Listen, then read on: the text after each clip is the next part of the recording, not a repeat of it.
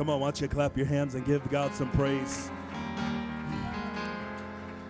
Oh, come on, why don't you lift your hands and lift your voice and begin to magnify Jesus. Woo! Come on, it's starting to feel good in the house of the Lord tonight. Let me tell you why we're excited tonight. I'm telling you, the moment we feel just an inkling of the presence of God, we shout and we praise God. You want to know why? There are very few places that Jesus went that things didn't change. Miracles took place. I'm telling you, his presence is here. You don't have to leave the same way you came. I know it's a Wednesday night, but the Spirit of the Lord is here. And where the Spirit of the Lord is, there is liberty. You may have some chains, amen, but God's going to break every chain in this house. Come on, why don't you lift his name up right now? Hallelujah, hallelujah, hallelujah. Come on, I get excited. I get excited when I begin to feel the Spirit of God move. I begin to get excited. That means hope is not lost. Amen. That means victory is here. That means peace is here. Whatever you need, the King of Kings and the Lord of Lords is in this house. One more time, why don't you clap your hands and magnify Jesus? Hallelujah, hallelujah. Woo! Amen. Amen. How privileged are we, amen, to stand in the presence of God and to feel what we feel, and to have the ability, amen, to come in one way and leave another way. I'm so thankful for the God we serve, and I'm so thankful for the Spirit of God that we feel here. Amen. I was feeling like we could have sang that chorus a few more times. We were starting to break into something right there, but amen. I guess you want to hear me preach. Praise God. Praise God. If you have your Bibles, Genesis chapter number 4. We're going to be reading from verse 8 to verse 16.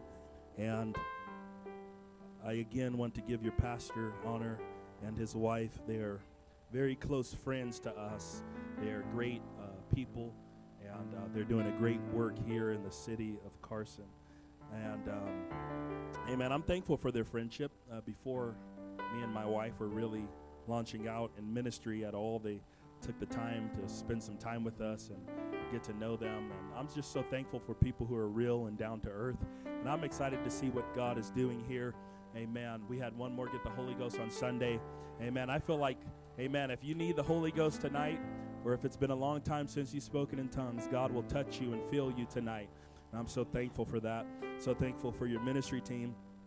I saw people who were on the piano, on the drums, people who were in the congregation singing. You guys have a versatile team, and amen, I'm thankful that you guys usher in the presence of God so capably, and I'm excited to be with you tonight.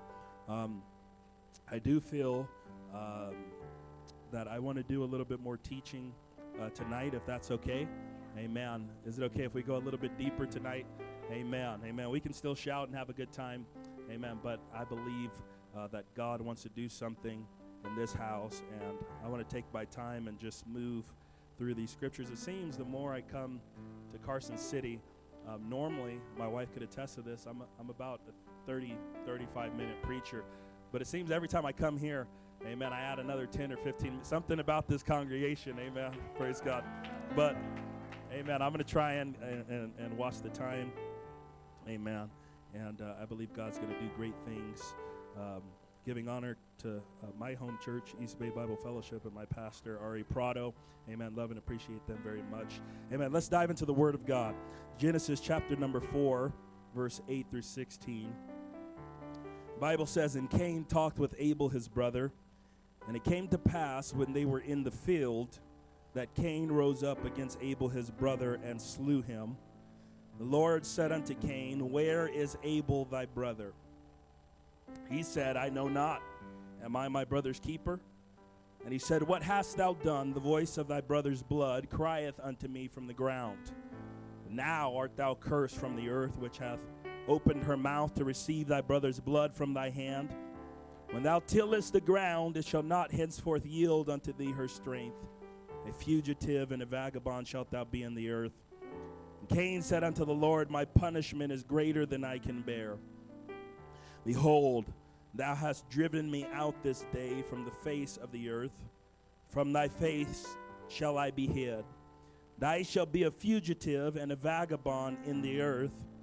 And it shall come to pass that everyone that findeth me shall slay me. The Lord said unto him, Therefore whosoever slayeth Cain, vengeance shall be taken on him sevenfold.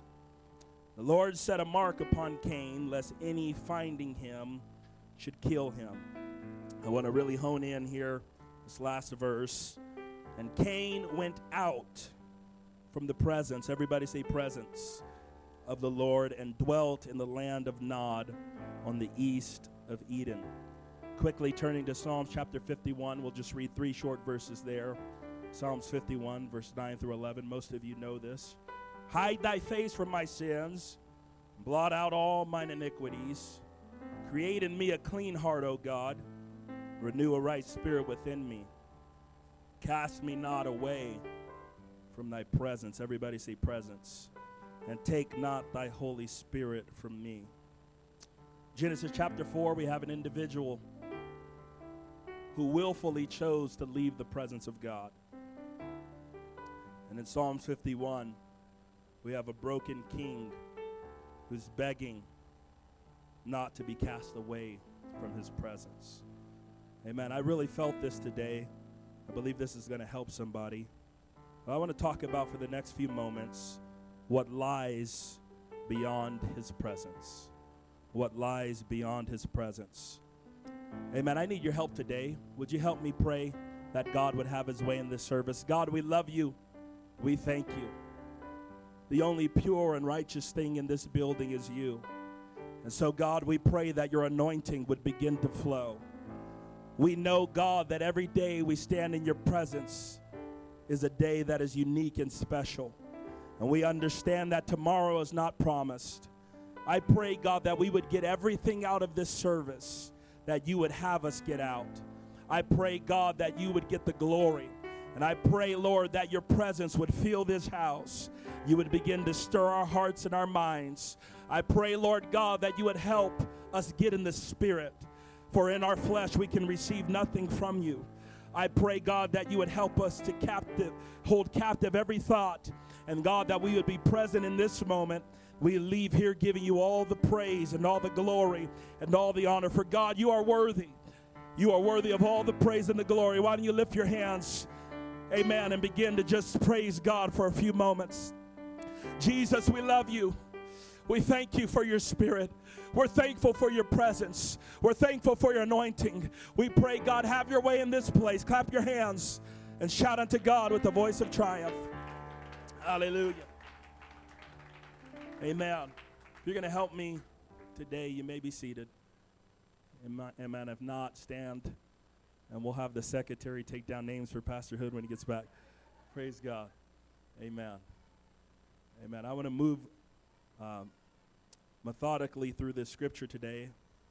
Stay with me. I believe God's going to do something special. I'm going to talk about what lies beyond his presence. The setting of our scripture text finds the second confrontation that God would have with man. This time, God is confronting Cain for the deliberate murder of his brother Abel.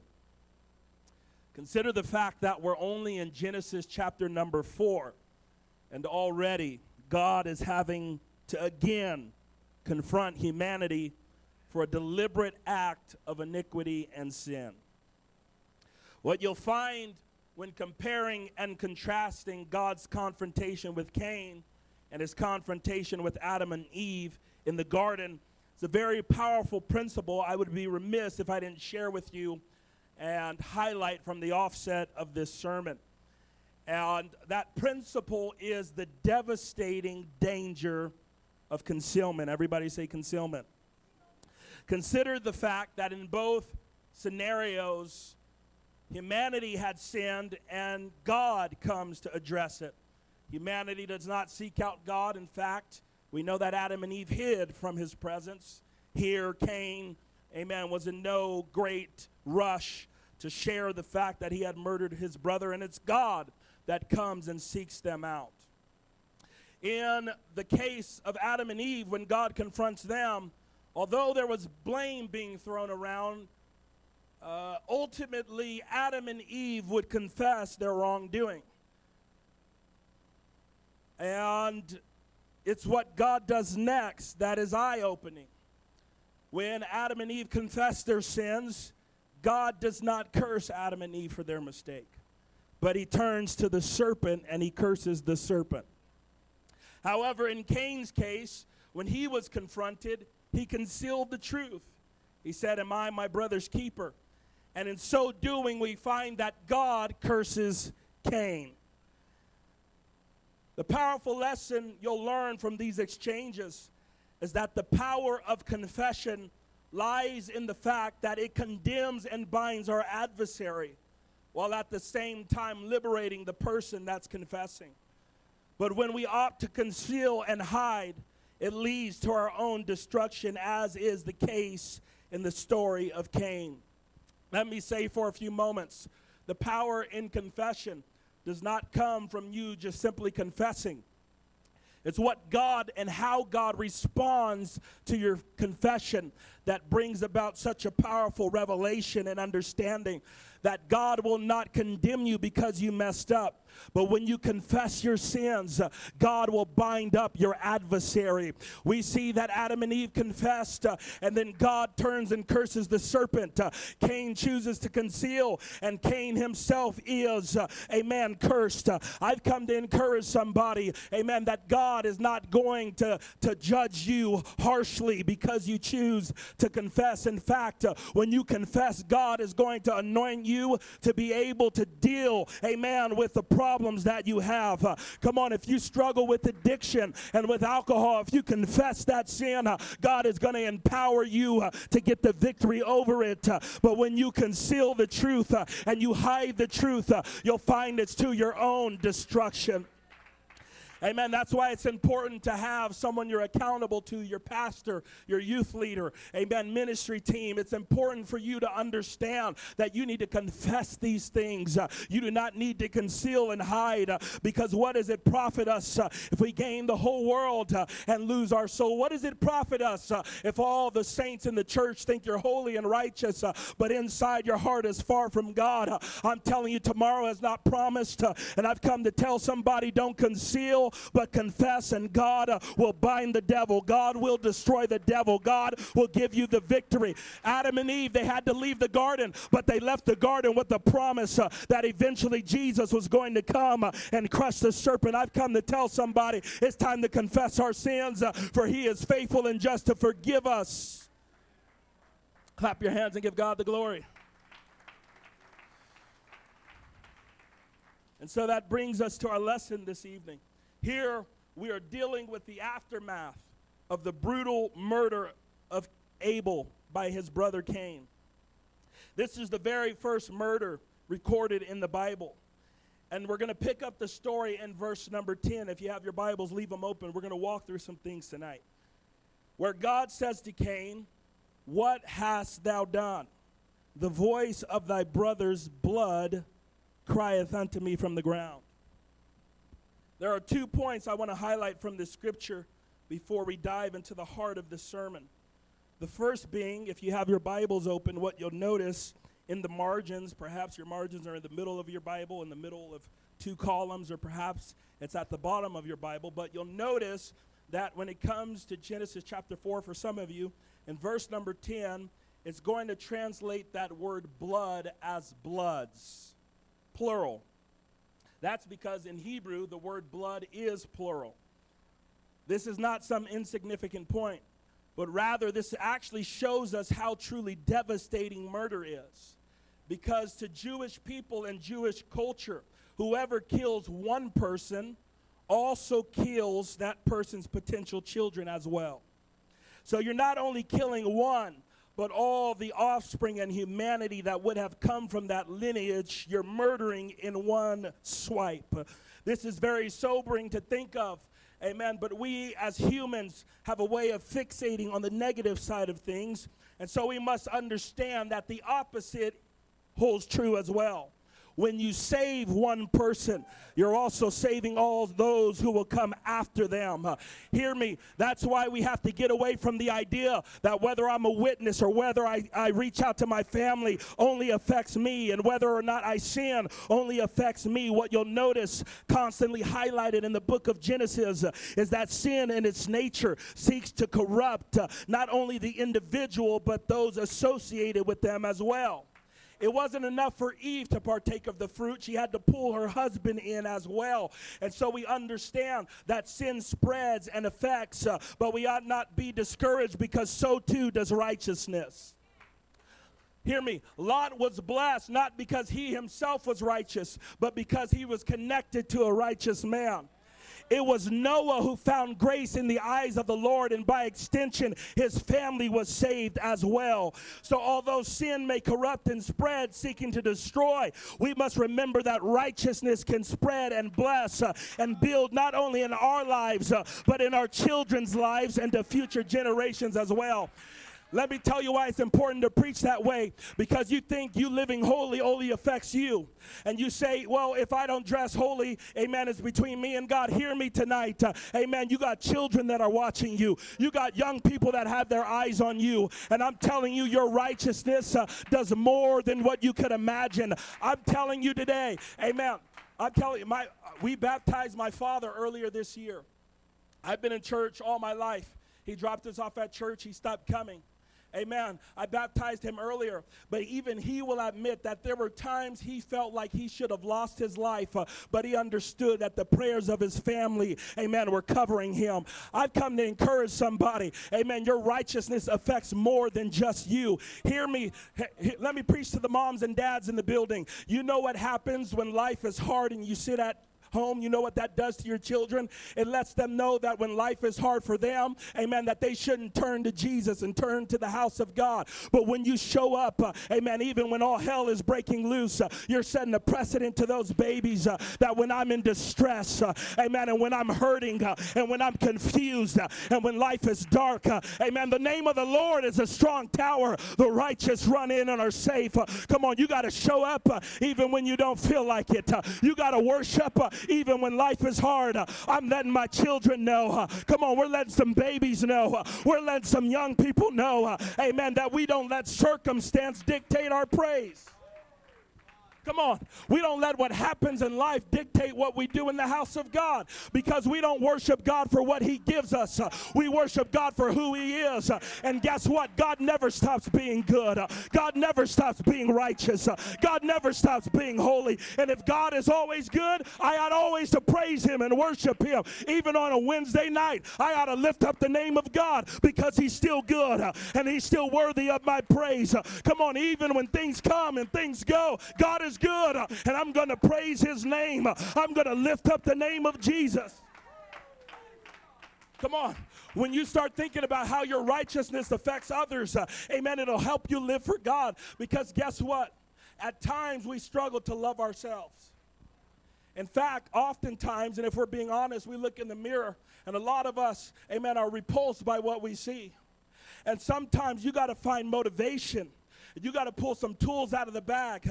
Amen. Because just because you live for God and you been coming to church doesn't mean every time you come to church you're excited and you want to dance and you want to shout. But when you understand, amen, that I got people, amen, that are counting on me. Come on. If you don't pray for your family, who's going to pray for them? If you don't pray for your lost loved ones, who's going to pray for them? Come on. When you don't feel like it for yourself, you got to show up to the house of God and say, this one's for you, Mom. This one's for you, Dad. Come on, we got to learn how to shout and praise God, not based off of emotion, but based off of knowledge. I don't praise God for how I feel. I praise God for what I know. Amen. Come on, we got to learn, amen, that righteousness can spread.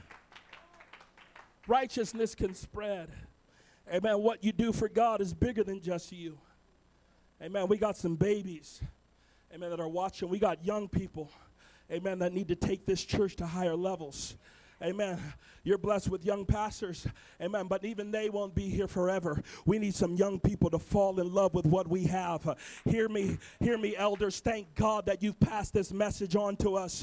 Amen. But I'm telling you, amen, something powerful happens when we see elders, amen, in the altars worshiping God and praising God and still running the aisles all these years later. It lets us know, amen, come on, I can make it. I can make it. I can make it. Don't let the devil tell you just because you're getting there up there in age, amen, that all hope is lost and that everything you have to offer is gone. I'm telling you, there's some young people that are watching you. They need to see you dance. They need to see you shout. They need to see you worship. They need to see you live for God. Amen. Amen. The second thing to note from that scripture with blood is the idea of blood crying out. I remember as a young person, I would read that. The question mark, blood crying out. Amen. What does that mean? This is a metaphor that's picked up, I believe it's in Hebrews chapter 12 and verse 24, where it says that the blood of Jesus speaketh better things than the blood of Abel. Because Abel's blood crying out was speaking of judgment, while the blood of Jesus speaks of mercy and forgiveness. Abel's blood crying out was demanding judgment on the sin of man. But the blood of Jesus judged sin itself. And before we move on, let me take a moment to remind someone that the grace of God speaks better things than judgment. Hear me, somebody. His grace has overpowered sin, and his mercies are new every morning. And everywhere that sin abounds, grace abounds much more. Amen. Abel's blood rightly calls for vengeance, but Jesus' blood shouts of forgiveness to all who come to him. That means there is great hope for us all, because Jesus' blood washes away all the hidden sins of those who come to him, and his blood atones for our public sin, whatever it may be. Hear this preacher this evening. No one under the sound of my voice or listening online is beyond the grace of God. Amen. It doesn't matter what you've done. Amen. It is not beyond the grace of God. Amen. I don't care what rogue leaders have said to you or proclaimed over your life, regardless of the words of abusive parents and guardians, in spite of the whispers of our adversary. Hear me tonight. For those that are struggling with condemnation, there is forgiveness for your sins, not because you're good, but all because the blood of Jesus speaks a better word than the blood of Abel. Come on, don't let condemnation drag you down, amen, and cause you to become stagnant and lifeless, but come to the realization that God can forgive you. There's no sin that's too great for God. There's no life that's too messed up. Amen. Think about this. How great would God be if he couldn't forgive you for a mistake you made? When you think about how bad you messed up, amen, think about how great would God be if he could not forgive you for a mistake that you made. If God could not forgive you for a sin you've committed, that would mean that your sin is greater than the grace of God. What am I saying? You're forgiven, amen, not because you're good, not even because you said sorry. We're forgiven because his grace is greater than our mistake. His grace is greater than our mistake. I'm preaching to someone today. I'm breaking through a cloud of judgment and condemnation tonight. Hear me in the Holy Ghost. His grace is greater than your mistake. As bad as you are, amen. You know what? You know what? Living a life and having a past, amen, that is so hideous and so dark and so depressing. You know what that lets you know is that God's love goes deeper even than your mistake. His love is greater even than the rankest sinner. I don't care if you've murdered someone. I don't care if you've lied and you've cheated, if you've committed adultery or you've been addicted to drugs or alcohol. Every time God forgives you, he's letting you know my grace is greater. My grace is greater. My grace is sufficient. My grace is able to meet your, amen, come on. His blood flows, amen, to the deepest valleys. His blood flows to the darkest corners of society. Amen. There's no place that's too dark for the love of God to begin to shine. I'm preaching to somebody. Amen. No matter how dark your world gets, his blood is still flowing. His blood is still flowing. You ought to shout and thank God. Thank you, God, for your blood. Thank you, God, for your mercy. Thank you that your blood does not judge, but your blood provides grace. Let's clap our hands and give God the glory.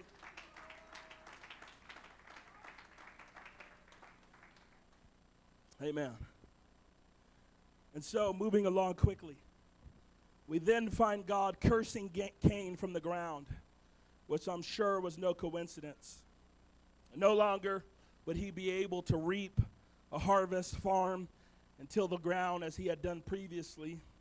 He was now a fugitive and a vagabond. He had become a drifter and a wanderer. We find that Cain's heart, after all of this, somehow was still not repentant. Because upon receiving this judgment, his response was not an appeal for mercy. It was not the reply of someone who was remorseful for what they had done. He replied that his punishment was greater than what he could bear. Cain, in spite of all that had transpired, remained in his cursed condition because even then, in the presence of God, he chose to be angry rather than to ask for mercy. Cain's spirit refused to be broken. He wasn't complaining about the sin, he was complaining about the punishment. Yet we find how far the mercy of God goes, because in spite of his previous warning that was ignored, and the following murder of his brother and the lack of remorse on the part of Cain, God still extended mercy by declaring whoever kills Cain would receive a sevenfold punishment. Bible tells us that then God would place a mark on Cain to warn anyone who tried to kill him. And this mark is debated, whether it was a physical branding, a certain way that Cain's hair was cut, or perhaps even a supernatural sign that followed him, or even the city that he would build, being a type and shadow of the city of refuge, which would be instituted in the book of Numbers. And there are many different things we could dive into and explore in these scriptures that time won't permit for us tonight. However, it's what transpires next that really lodged in my spirit and is the heart of what I want to share with you very quickly over the next few moments. In the very next verse, Genesis chapter 4, verse 16, the Bible says, and Cain, hear me, amen, watch this verse. Cain went out from the presence of the Lord. Cain, this man that was so wrapped up into himself and his own desires. Cain, this man who wanted to do things his own way. Cain, a man who refused to be obedient. When it's all said and done, Scripture tells us it was he who went out from the presence of God. I want you to catch this. I want you to understand this. This is the crux. This is the foundation of the message I'm trying to leave with you. Nowhere in Scripture does the Bible say that God forced Cain to leave his presence. We understand that in the dialogue, God was telling Cain that he's going to be driven out. But in that moment, God did not force him out. It was Cain, the Bible says, that left the presence of God. The Bible does not tell us that God left him. The Bible does not tell us that God pushed him away. The Bible says that Cain left and went out from the presence of God. And tonight, I want to minister to somebody. I feel this in the Holy Ghost. I want you to understand what lies beyond his presence. And it's my prayer that by the end of this lesson, someone will leave here with the help that they need and a reminder that we ought to be careful when we start desiring things that are outside the presence of God. Hear me. Amen. I'm going to help someone tonight. We ought to be careful, amen, when we start desiring careers, amen, that are outside the presence of God. When we start desiring positions that cause us to miss church. When we start desiring relationships that are pulling us away from the presence of God. Amen. When we start giving so much time to family members, amen, who are pulling us away from the presence of God. You see, it's easy for us to point the finger at Cain and his iniquity.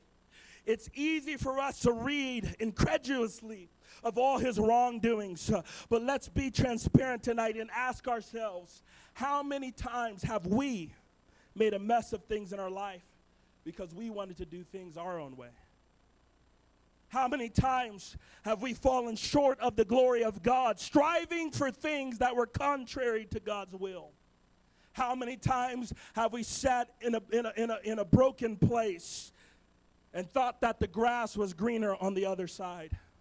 Amen. God has placed in my heart this evening a warning that when we resist his hand and we resist his will, we, like Cain, go wandering out from the presence of God. Hear me tonight.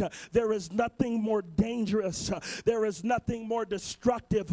There's nothing more devastating. There's nothing more crippling than to discover what lies beyond the presence of God. And I may be getting a little ahead of myself, but I've come to preach to those of us that were born in the church and let you know that the grass is not greener on the other side. That the flickering lights and the appeal of the world that lie outside his presence are in reality full of darkness and emptiness. Amen. Hear me, child of God. Amen. I know the world is pulling on you. Amen. I understand that you have friends that are pulling on you. You have family members who say it doesn't take all of that. Hear me. Amen. I'm reaching for somebody in the Holy Ghost. Amen. Don't let your heart wander. Amen. Don't let your mind wander. Amen. Hear me. The best place for you to be is in the house of God and in his presence. You don't have to smoke to have a testimony. Amen. You don't have to find out the bitter consequences of divorce to have a testimony. Amen. You don't have to drink your liver away. Amen. To have a testimony. Your testimony is that God kept you from nod. Your testimony is that you're undefiled. Amen. Your testimony, amen, is that God has kept you. Amen. Don't allow the devil to cause you to think that there's something better outside these four walls. I'm telling you, the best thing in this universe happens here on Sunday at 1:30 and Wednesday at 7 p.m. And you got to get that in your mind that what we're doing here is the most important thing in your life. It's the most important thing of your life. Come on, I understand you need to have a job and you need to provide for your family. But can I tell you what you do Monday, Tuesday, and the days you don't have church, it applies to the temporal. But what we're doing here right now applies to eternity. And I'm telling you, what's more important is what's happening in the presence of God. And to those of us that weren't born in church, that come to God in our later years, don't begin to complain like the Israelites. Don't get comfortable in your freedom, that you begin to look fondly on that which used to enslave you. Israel got to the place they got so familiar. Can you imagine the manifestation of the presence of God in a cloud and in a pillar of fire? They got so used to his presence that in a slight moment of trial, they started longing for enslavement that they used to have. Can I tell you what happens, amen, when you start choosing to complain rather than to pray? You start to look back on things that God freed you from and start desiring them again. Can I tell you, amen, I don't know why I'm here, but amen, I'm going to follow the Holy Ghost. Can I tell you, amen, when you start to desire the things that used to enslave you, that's a reminder that you ought to run to this altar and get back in the presence of God and pray some things out of your spirit. Amen. If you used to be addicted to alcohol and you're starting to desire that thing again, I'm telling you, you got your eyes on the wrong thing. And I'm telling you, what we need tonight is a perspective shift where we understand, amen, that there's nothing more beautiful, amen, than what's happening right now. There's nothing more beautiful than when the praise team starts to sing and you feel the presence of God move on your spirit again. I'm telling you, you don't want to find out what lies beyond his presence, but you ought to always say, I got to get to the house of God. I got to get in the presence of God. I got to feel his anointing one more time. I got to feel his power one more time. I want to feel his love one more time. Come on, sometimes you got to go back, amen, to where you were when God first saved you. And what it was like when his spirit began to be poured out on your soul and God began to wash away years of depression and darkness. I'm preaching to someone, you got to fall in love with his presence. Amen. Consider 1 Corinthians 6, 9 through 11. Bible says, know ye not that the unrighteous shall not inherit the kingdom of God? Be not deceived, neither fornicators, nor idolaters, nor adulterers, nor effeminate, nor abusers of themselves with mankind, nor thieves, nor covetous, nor drunkards, nor revilers, nor extortioners shall inherit the kingdom of God. And such were some of you, but you are washed, but you are sanctified, but you are justified in the name of the Lord Jesus and by the Spirit of our God. Amen. You want to know what lies outside the presence of God? Idolatry, adultery, abusers, thieves, coveters, drunkards, revilers, extortioners, murderers. That's what lies outside of his presence. But when you came to Jesus, you were washed and you were sanctified and you were justified in the name of the Lord. Can I tell you, the blessings you're experiencing in life now didn't grow from the ground. It was because you made the decision to get in the presence of God. And I've come to remind someone that there's no hope outside of his presence. There's no love outside of his presence. There's no joy outside of his presence. There's no peace outside of his presence. But Psalm 16:11 lets us know that it's in his presence that we find fullness of joy. Can I tell you, everything that you're searching for is found in the presence of God. It's found in the presence of God. Let's clap our hands and give God the glory.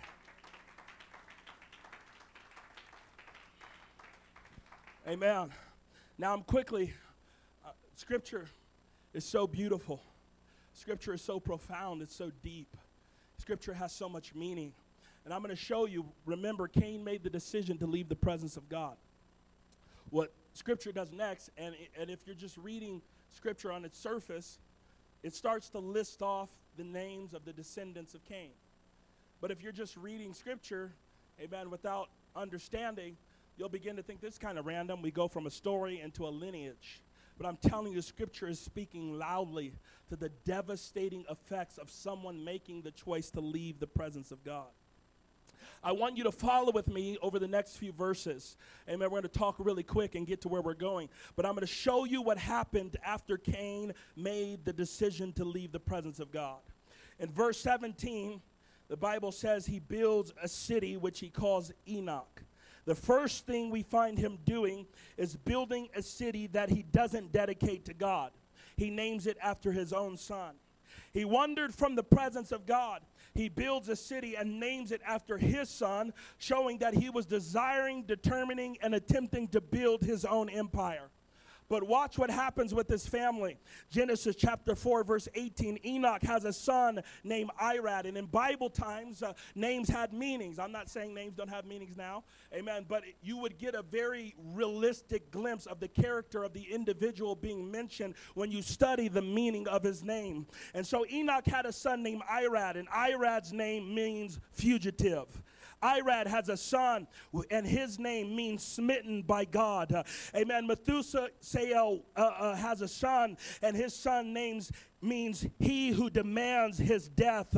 Methuselah has Lamech, which means poor and lowly. And Lamech becomes the first man to practice polygamy in the Bible. And Lamech marries a woman named Ada, which means ornament, and Zillah, which means shade or seductress. He also becomes the second man to commit murder. And just like his father, he's unremorseful and he's boastful. We find in verse 23 and 24 him telling his wives, if Cain would be avenged sevenfold, then he would be avenged 70 and sevenfold. What Lamech was doing was highlighting his nature and his desire to be more vile and violent than his predecessors. Watch this. In verse 20 through 23, we're given a list of people, and the only description given to them is their profession. Jabal built tents and took care of cattle, yet nowhere in Scripture does it tell us that he did it for God. Jubal made instruments and played music with the harp and the organ, but nowhere does it say that he did it for God. Tubal-Cain made brass and iron, but nowhere does it say that he built these things for God. And what you're seeing unfold here in Scripture is the effect of leaving the presence of God and not having him be the central piece and the defining part of our life. What you're seeing literally literally is the moral decay of generations and the decline of society. We're seeing sin prevail because a man was unrepentant and went out from the presence of God. He started to have children who were seductresses. He started to have children who murdered and bragged about it. He started to have, amen, children who were fugitives, children who were poor and lowly, all because a man went out from the presence of God. Cain, he didn't realize what he was doing, but he was setting a family in play that would introduce sin to the entire world. He was introducing sin to his children because he decided to go out from the presence of God. But I'm thankful the story doesn't end there. Genesis chapter 4, verse 25 and 26 said Adam knew his wife again, and she bare a son and called his name Seth. For God said, she hath appointed me another seed instead of Abel, whom Cain slew. And to Seth and to him also there was born a son, and he called his name Enos. Watch this. Then began men to call upon the name of the Lord. What we're seeing here, amen, is one lineage that decided to leave his presence. And Adam and Eve decided to trust God and bear another son. And because they raised their children in the fear of the Lord, that lineage would produce Noah, who would save the entire world. You're seeing two generations and the consequences of leaving his presence, amen, and the benefits of staying in his presence. Cain, do you realize you're going to have some children who are going to be forever lost because you decided to go out from my presence? Amen. I've come to preach in this house today, and I feel the Holy Ghost.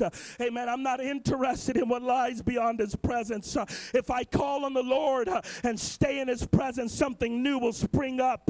I'm reminded, amen, of how Israel builds the golden calf. And Moses comes down from the mountain, and he breaks the tablets of stone, and God judges some of the people.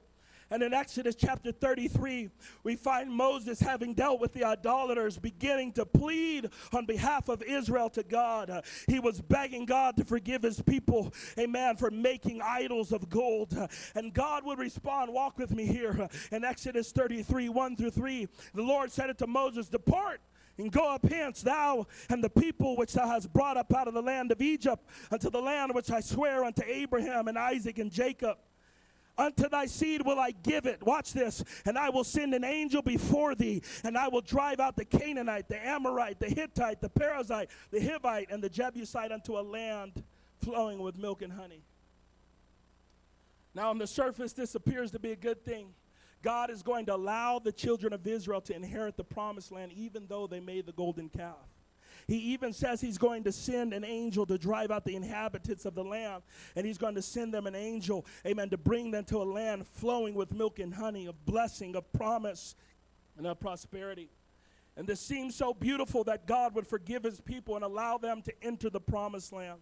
And so many times we read through this story and overlook the last half of this next verse, where God gives the reason he was sending an angel before them. He says, for I will not go up in the midst of thee, for thou art a stiff-necked people, lest I consume thee in the way. Walk with me here. Walk with me. Amen. As we know, God is bound to his word. He had reached a place where he tired of the transgressions of his people, but he was so bound to his word that he was still willing to send an angel, amen, before his people to give them the land. But he refused for his presence to go with them. And as the people began to weep and mourn, Moses removes the tabernacle and places it outside of the camp, showing how the presence of God was no longer with his people. And so the people of God understood, watch this, that they could still have the land that they were promised, the land that their forefathers dreamed about when they were in 400 years of slavery. They could still have their blessing, and all the inhabitants of the land would be driven out. They would have divine protection from an angel of God. He was letting them know you can have everything that you've ever wanted. But we find Moses in verse 15 making a statement that resonated with me. It is the heartbeat of what I'm sharing with you, where he says, if thy presence go not with us, don't take us away from here. Another translation says, if you do not personally go with us, then don't make us leave this place. Moses understood that there's nothing good outside of his presence. Even if it meant he had to sacrifice the dream of the promised land, Moses said, I'm not leaving your presence. Come on, I'm preaching to you right now. There are times where the dreams that you desire, amen, God is willing to give them to you because you've asked for them so much, but his presence is not willing to go with you. And I'm telling you, you need to have the revelation that Moses had, that I'm willing to die in this wilderness if it means I get to stay in your presence, and if it means I get to stay with you, Jesus. Come on, I'm preaching to you right now. The Israelites had the opportunity of a lifetime, but Moses says nothing is worth going outside of your presence. Nothing is worth going outside of your. Hear me, young person. Hear me. I know what it's like to want a spouse and to pray for a spouse, but I'm telling you, if your pastor says no and your parents say no and God is unctioning you to stay away, hear me, there's no relationship that's worth leaving the presence of God. Hear me, there's no career that's worth leaving the presence of God. There's no riches that this world could offer that's worth sacrificing the presence of God. Come on, I feel the Holy Ghost. What I'm trying to share with somebody today is that there are times when opportunity arises where you could have the riches your heart desires, but you have to understand that I'd rather have nothing and have Jesus than to have the house I desire and the car I desire and to have the fame I desire. I'm preaching to somebody. You got to learn to be content. Amen. If you're in a valley, you ought to shout if God is still with you. Come on, if you're in darkness, come on, the Lord will be a light unto me. I'm preaching to you. There's nothing worth leaving his presence. There's nothing worth going outside of his presence.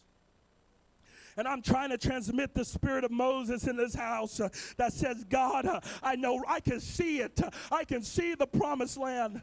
But God, if you will not go with me, I'm not going to move.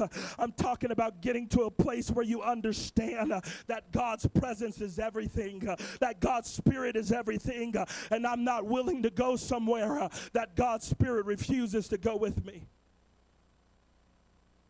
I'm not willing to walk. I'm not willing to travel. I'm not willing, amen, to have all my wildest imaginations fulfilled. If Jesus is not willing to go with me, I'm preaching to you. The treasure is not in the promised land. The treasure is within. The treasure is in earthen vessels. You got to get to the place where you understand that Jesus is everything that I need. Come on, I'm preaching. This is how you learn how to be content in every situation. This is how you learn how to be content even when you don't have money in your bank account and all hell is breaking loose and all your friends desert you and people are mocking you and making fun of you. You got to get to the place where you realize God hasn't left me. Amen. There's still a chance. God hasn't left me. There's still hope. Amen. But we lose all of that when we decide to go outside of his presence. I wonder what Cain would have done if he could have foresaw the generations of sin and darkness from making the decision to leave his presence. We got to get to a place where we understand the most important, hear me, the most important thing you can do is stay in the will of God. Even when it doesn't make sense, even when it's confusing. The best thing, hear me, if you're struggling, amen, the best thing to do is to make no decision at all and to just worship and praise God. Because I'm telling you, hear me, and I don't know who I'm reaching for tonight, but I'm preaching to somebody. There's been situations, there's been opportunities that have arisen, amen, that is slowly drawing you away from the house of God. I'm telling you, there's no more dangerous of a place to be than outside the presence of God. Amen. Even if you mess up, you know what you need to do? You need to appeal for mercy. Cain asked God to forgive you. Cain asked God to give you one more chance. Don't leave his presence. There's children that are going to be lost. There's sin that's going to be introduced to the world. I'm preaching. You got to stay put and say, God, I'm not leaving. I'm not leaving your presence. Come on, lift your hands and worship God all over this house.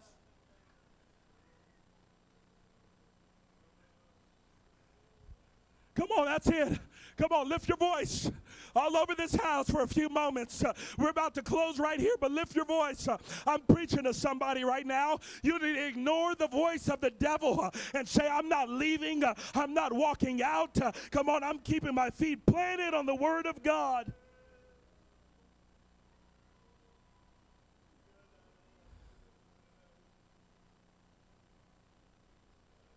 Because if I leave His presence, I lose everything. If I lose His presence, I lose everything that's important. Let's stand all over this house. The last scripture we read tonight was found in Psalms chapter 51. You have to forgive me. Amen. I understand I'm in a great church, and perhaps this message may not be for everyone. Amen. The next time I come back, we'll shout, we'll dance, we'll run, we'll do backflips. Amen. But I'm reaching for somebody right now. I'm trying to give you some perspective, because sometimes we just make this rash decisions in the moment, and we don't have the foresight and are confused and are depressed and our state of anxiety to realize the devastating effects of some of the decisions we make. I'm telling you, amen, I've had people close to me that have walked out on God. And I look at their babies, and I wonder what kind of life they're going to live. I wonder what kind of life they're going to be introduced.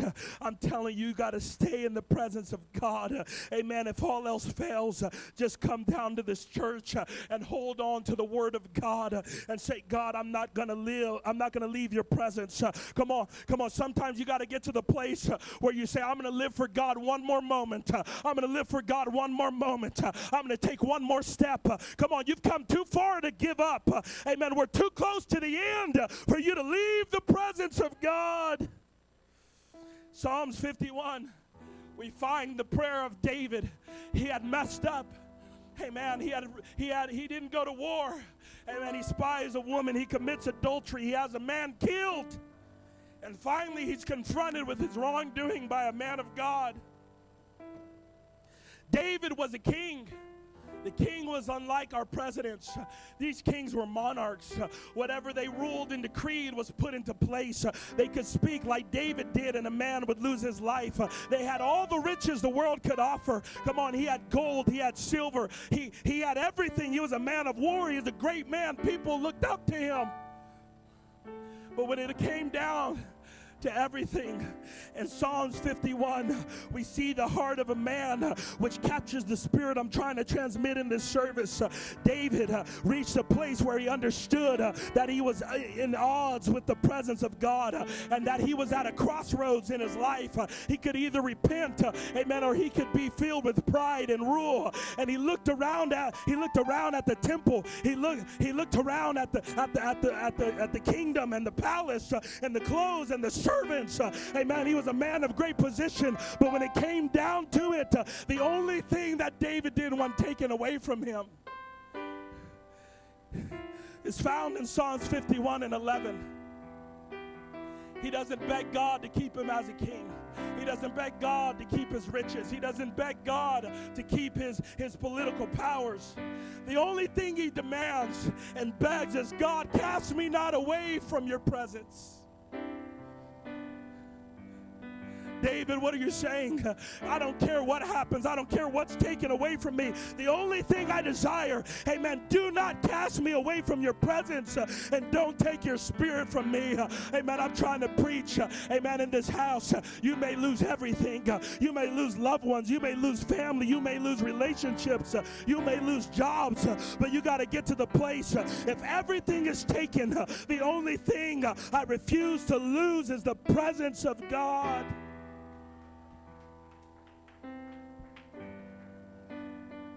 Come on, we're going to go through hardship. We're going to go through turmoil, but you got to reach the point. God, whatever comes and goes, amen, your presence has to stay with me. Because we understand Job, the Lord gives and the Lord takes away. But you know what the Bible says? He will never leave us or forsake us. That means that materials come, material goes, but you do not have to ever lose the presence of God.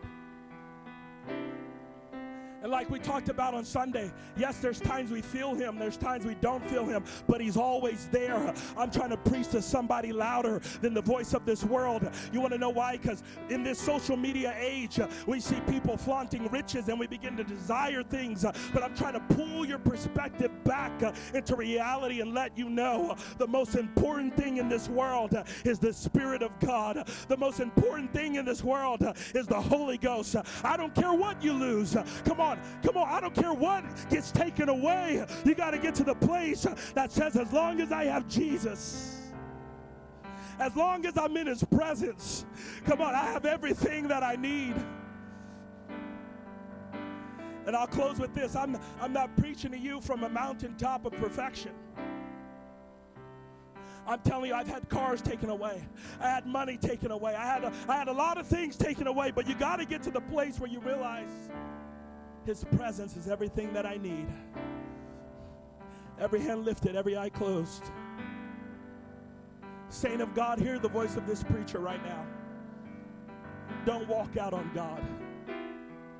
Don't walk out on God. I'm telling you, there's people who've worked their way to the top of the totem pole with all the money this world can desire, and they're committing suicide. They're taking their lives because they reach the top and realize there's no fulfillment and contentment. But you can see a poor family that's happy and rejoicing. Why? It's all about the presence of God. And you don't want to find out what lies beyond his presence.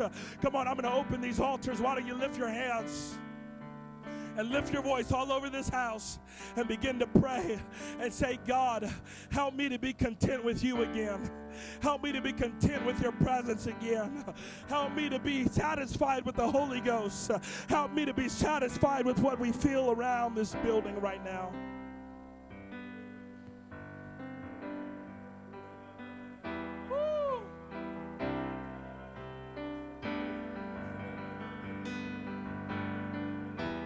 Come on, saint of God, don't leave his presence. Don't walk away from Jesus. Come on. If your spirit doesn't go with me, come on, I'm not going to move. I'll stay here in this broken land. I'll stay here in the wilderness. I'll sit in darkness. It doesn't matter. Come on, don't take your spirit from me. Come on, let's lift our voice and let's pray as they sing.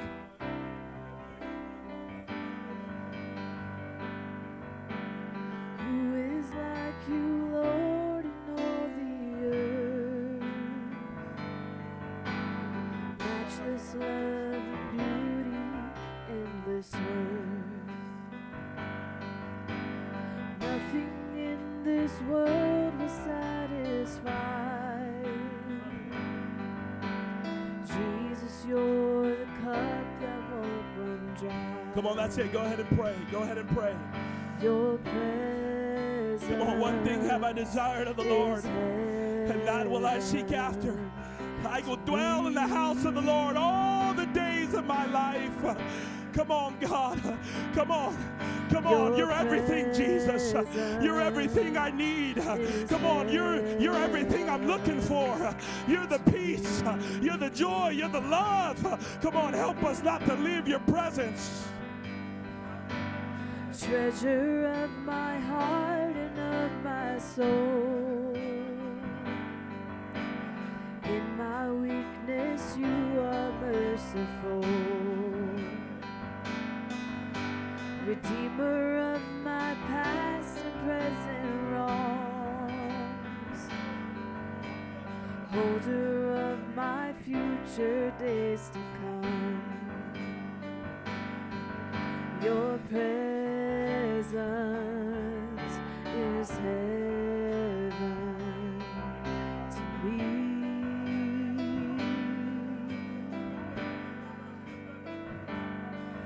Your presence is heaven to me.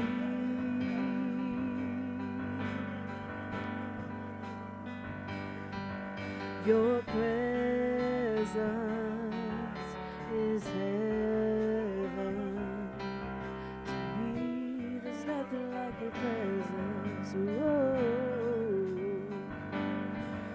Your presence is heaven.